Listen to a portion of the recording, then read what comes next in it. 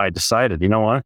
I want to start a wine company. I want to start a wine company. I want to call it Small Vineyards, and I want to put a sticker on the front of every bottle that tells people that it's hand harvested, family owned, earth friendly, and that there's a great story to everything that we curate and select.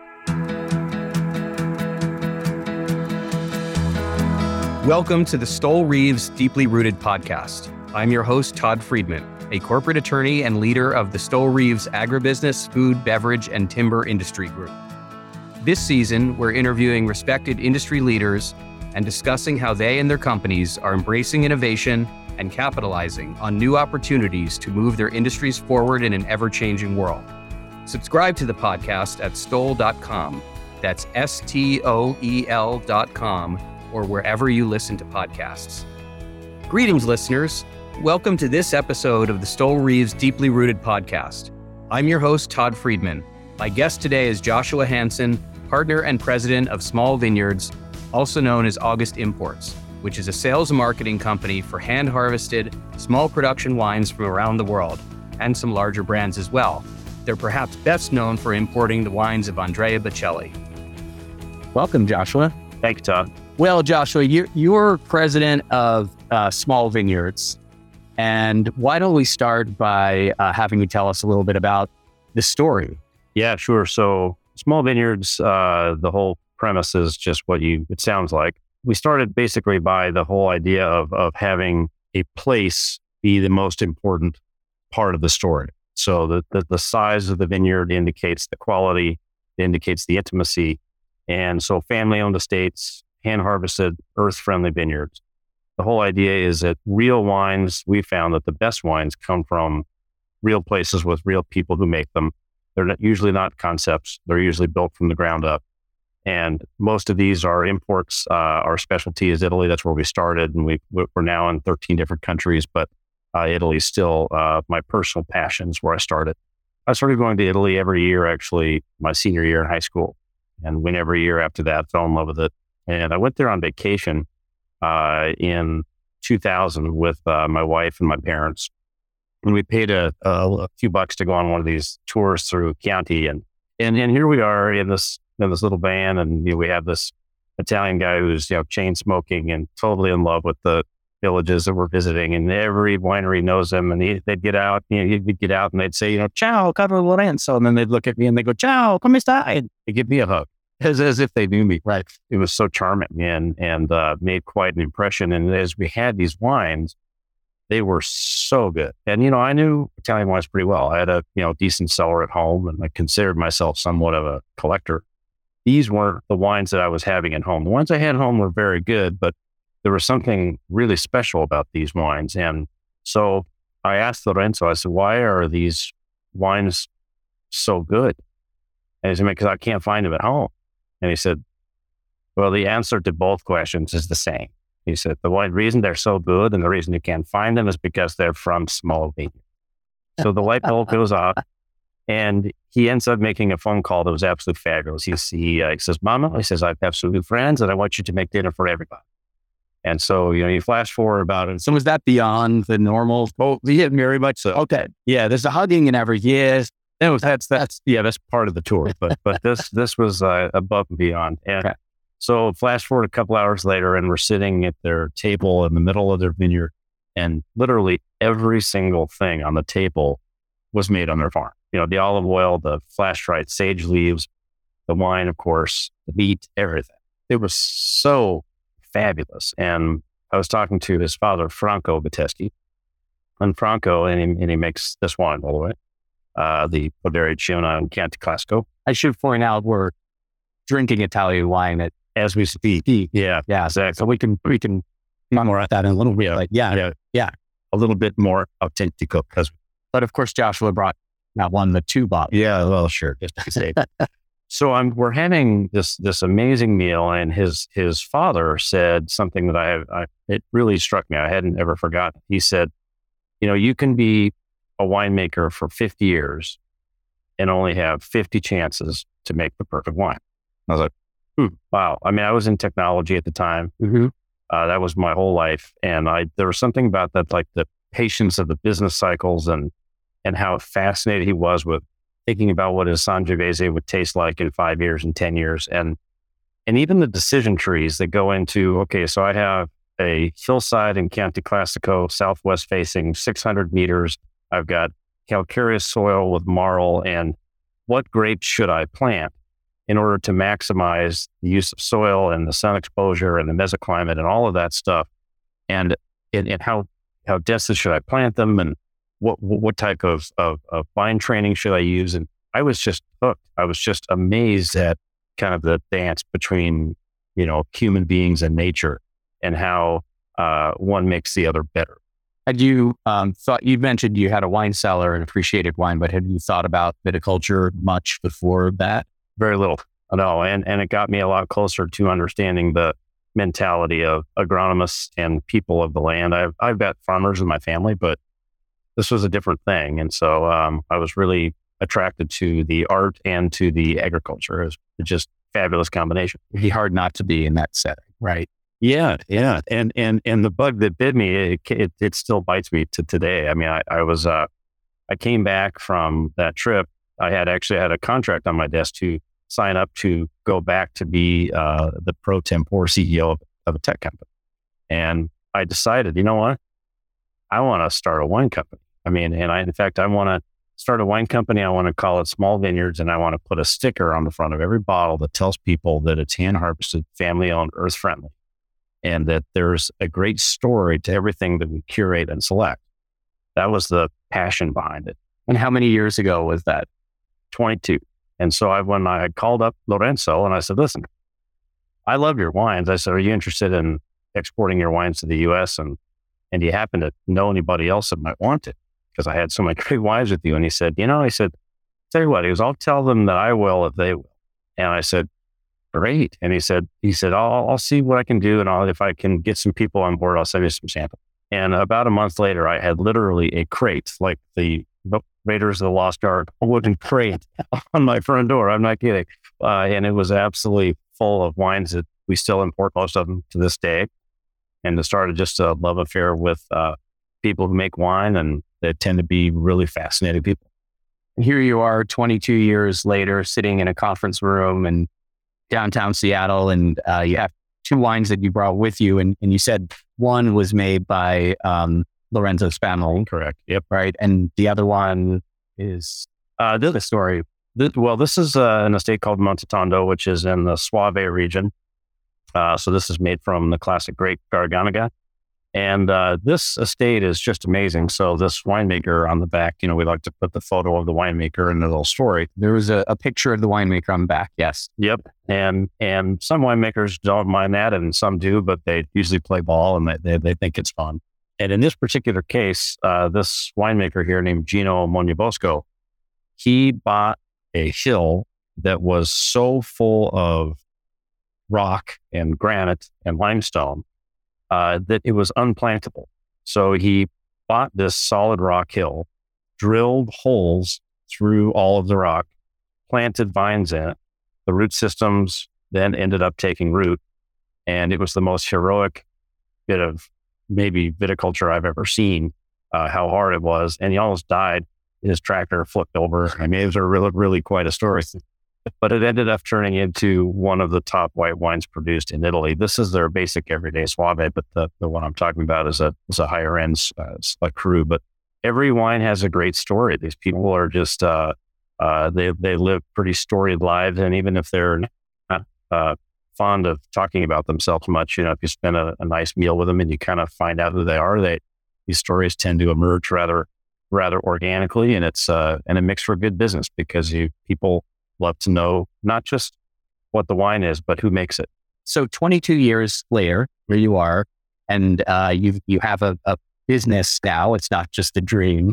And so what are some of the challenges of running this business, comprised of corralling these, dreamers and people who, aren't necessarily looking for the kind of business that you're offering to them? I think the challenges are pretty archetypal for any small producer, wherever they are in the world. If they're in, Willamette Valley, or if they're in Tuscany or, Southwest France, it's a lot of the challenges are the same. And that is finding a route to market, for a brand that is fabulous product, but it doesn't have a known brand. And so that requires a lot of pick and axe work on the part of the winery, if it's a domestic winery, or on the part of the importer, if they're importing it, is to do a lot of that hand selling throughout the supply chain.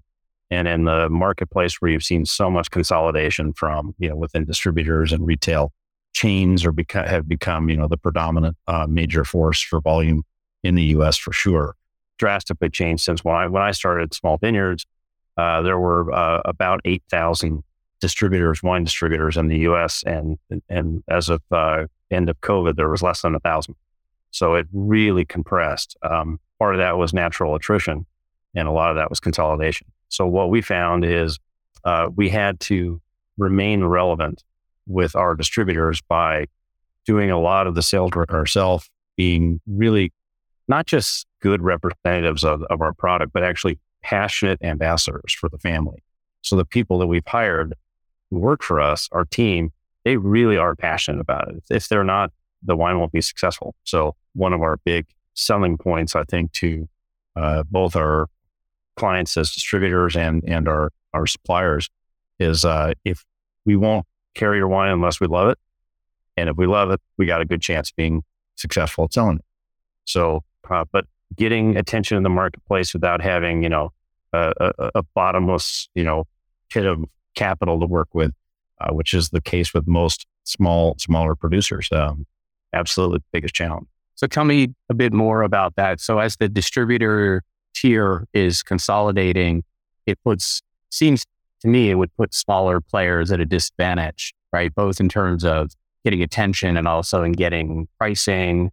Is that what's going on? And how do we deal with that then as a small importer? Back in my technology days, we used to say that, if you don't have an incredible product, then don't even bother showing up. I mean, you have to have that to start. If you don't have a great wine in the bottle, it doesn't matter.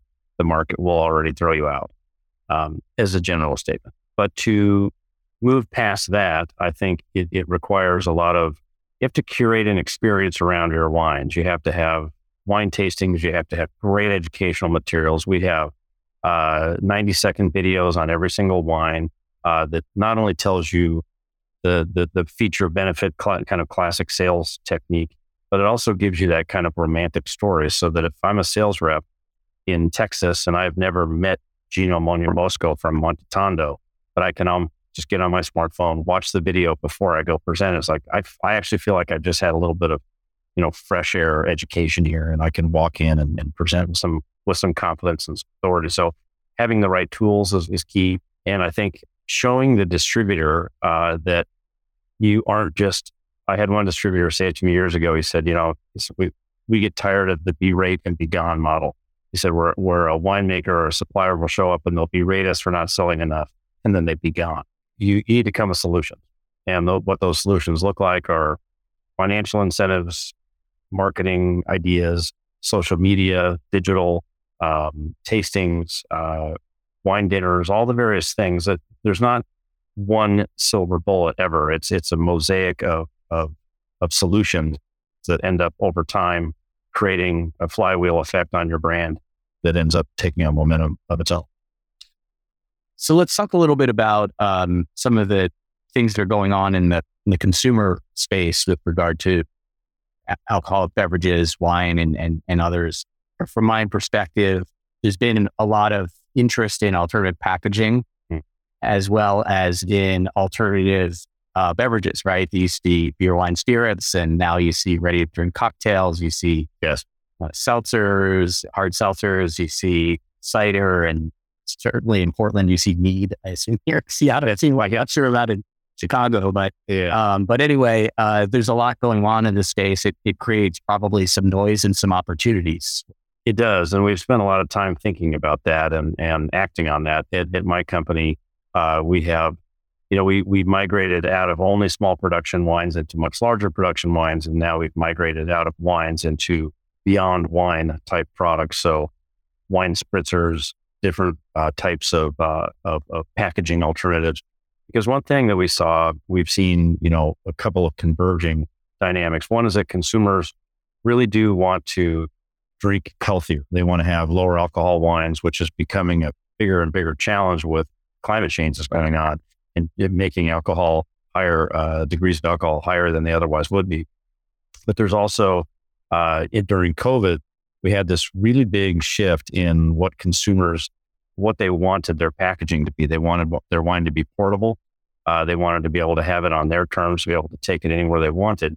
But they also wanted, before, if you'd buy a wine in a 3-liter bag and box, or you buy it in a Tetra Pak, or you buy it in a can, the quality would be relatively what you'd expect. But having said all that, a consumer began to really expect and demand really good quality, regardless of the packaging, and they want a lot of different options. So different half bottles. We have found really great success in aluminum wine bottles as opposed to cans. Cans look like a beer. It's a 12-ounce beer can essentially, and that doesn't really speak wine to a lot of people, at least subliminally. So we found that if we have put it in a beautiful aluminum bottle, we had to work for a long time to get the liner inside the aluminum proper so that it wouldn't affect the flavor of the wine. Screw caps matter a lot on those types of things because people like to reclose them, that kind of thing. So that's taken a lot of R&D time, but we found that time is paying off because brands that we have that have been around a while, which are a little bit stagnant, we've now introduced these alternative packages, and all of a sudden, it isn't just popular in on-premise and restaurants. It's also now picking up a lot of steam in off-premise and stores. We're getting a lot of outdoor venue and stadium type business and things that we hadn't typically had an opportunity to do because we were only selling 750 glass bottles. Does that make your business more complicated? You have more SKUs maybe, or just more to manage in terms of what you need to do to either develop a new product or to manage an existing product? Yes, it does. Yeah, it does. Makes it more complex. Inventory carrying costs are higher. Development costs are higher. But that is the market that we're in. So we can either invest and take on those additional costs in order to have additional diversification and growth opportunities or not. Somebody's got to do it. So we need to adapt or die. That's really kind of how we see it. There's enough wine companies in the world. There's 250,000 SKUs or so in the U.S. that are buying for distribution in glass bottles. It's absolutely crazy. So I would say that anything you can do to stand out that preserves the integrity of the wine and speaks has a personality is really helpful with consumers.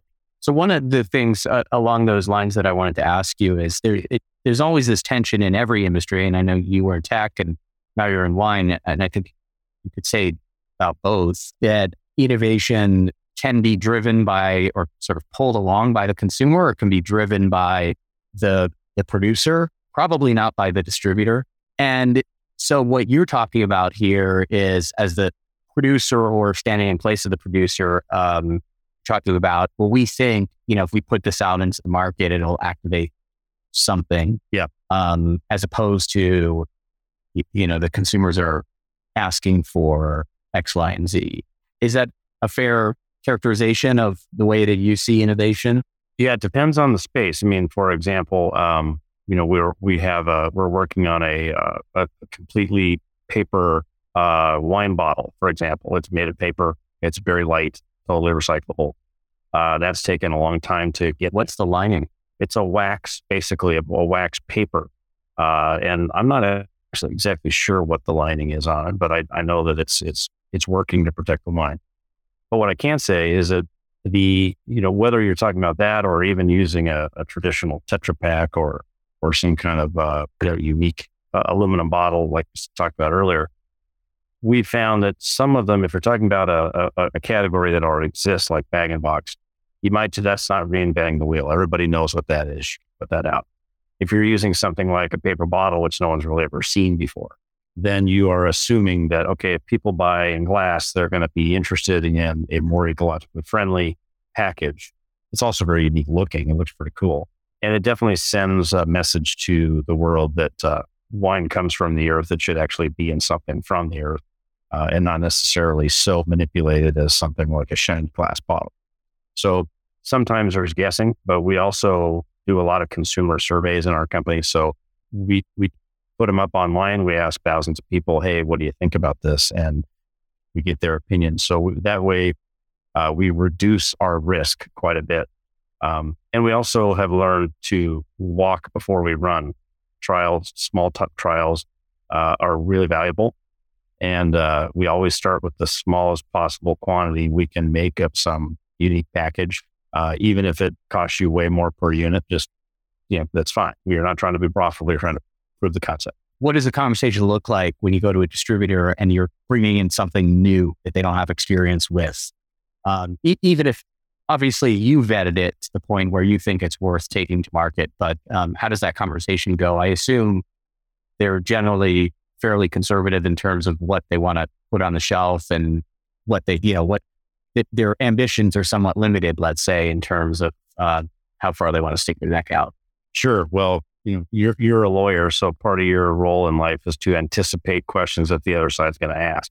So that's really what it is that you're anticipating what are the questions that the supply chain is going to ask? What are what reasonable justification do you need to make to the distributor? What tools are you going to break? What data bring? What data can you provide? What consumer trends can you show?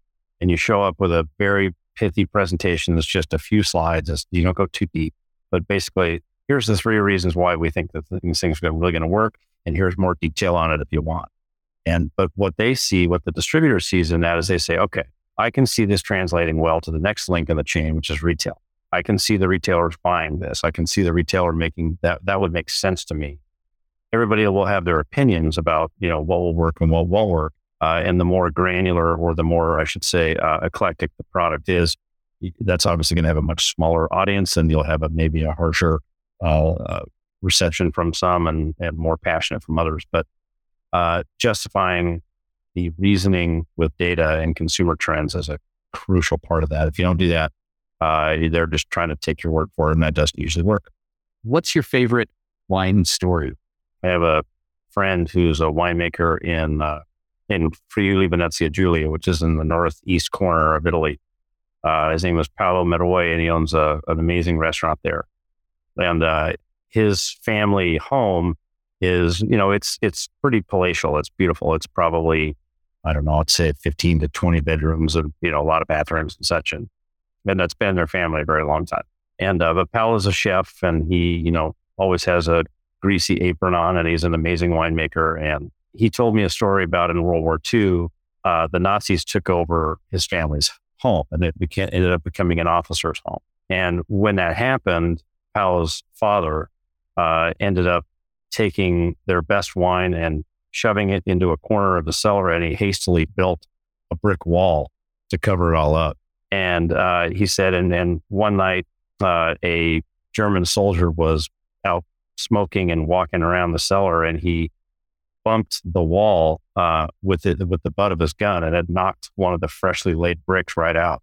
And he was like looking through the hole, and he was trying to see what was in there, and then he ends up, just brushing it off. And Paolo said to me, he said, he chose to insult Italian engineering instead of considering Italian cunning.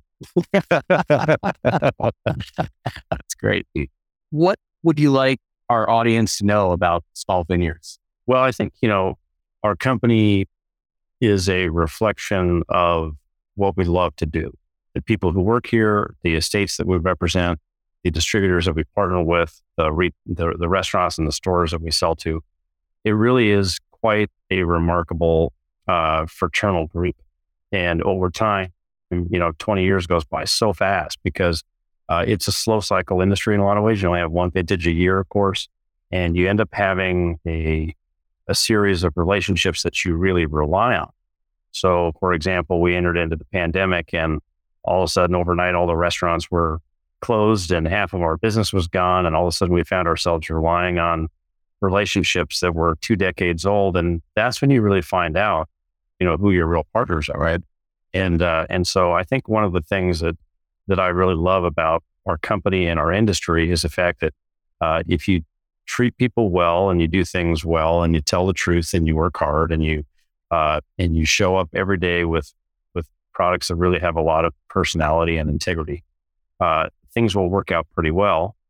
And I think what we have done in the process is managed to keep up with the times in terms of looking at what consumers are actually wanting. I don't think we're stuck. And that's that's not easy for wine companies to do because wine companies are based in tradition and classicity almost by definition. But we have, I think, really put a great deal of energy and passion into innovation with our supplier network and tapped into those wineries that are really entrepreneurial in nature. And so I guess what I would say is an encouragement to people who feel like maybe they're stuck is that they can have an opportunity to rethink their business in terms of how do I take the same things that made my wine company great, or my company, whatever business I'm in, that make it great. And how do I then repurpose those things really for what the market's demanding? And there is risk that will need to be taken. I tell you what, the risk is, hopefully it's worth it, but it is absolutely fun. It's the heart of business for me, is creative destruction of your own business. As a business leader, we have crises all the time. Right. That's what we do. Right. Some of them are external and some of them are internal. And the ones that are internal, we intentionally make our own team uncomfortable at times because we have to grow to move into a different direction. Right. And for the business owners out there, I would say be willing to do that. Very good. Sage advice. Well, thank you, Joshua. This has been really enjoyable and enlightening. And I'll say on behalf of all of our audience, we really appreciate the time that you've taken to be on the Deeply Rooted podcast, and look forward to more conversations in the future. Well, thanks, Todd. Appreciate your great partnership in the law side for going on to well over a decade now. So you've been an amazing partner for us. Thank you. Thank you very much. Thank you for listening to the Stoel Rives Deeply Rooted podcast. To follow along and get additional insights from each episode, visit stoel.com. Please also take a moment to rate and subscribe to the podcast on Apple, Spotify, or wherever you listen to podcasts. This is not legal advice, and the podcast does not create a client-attorney relationship.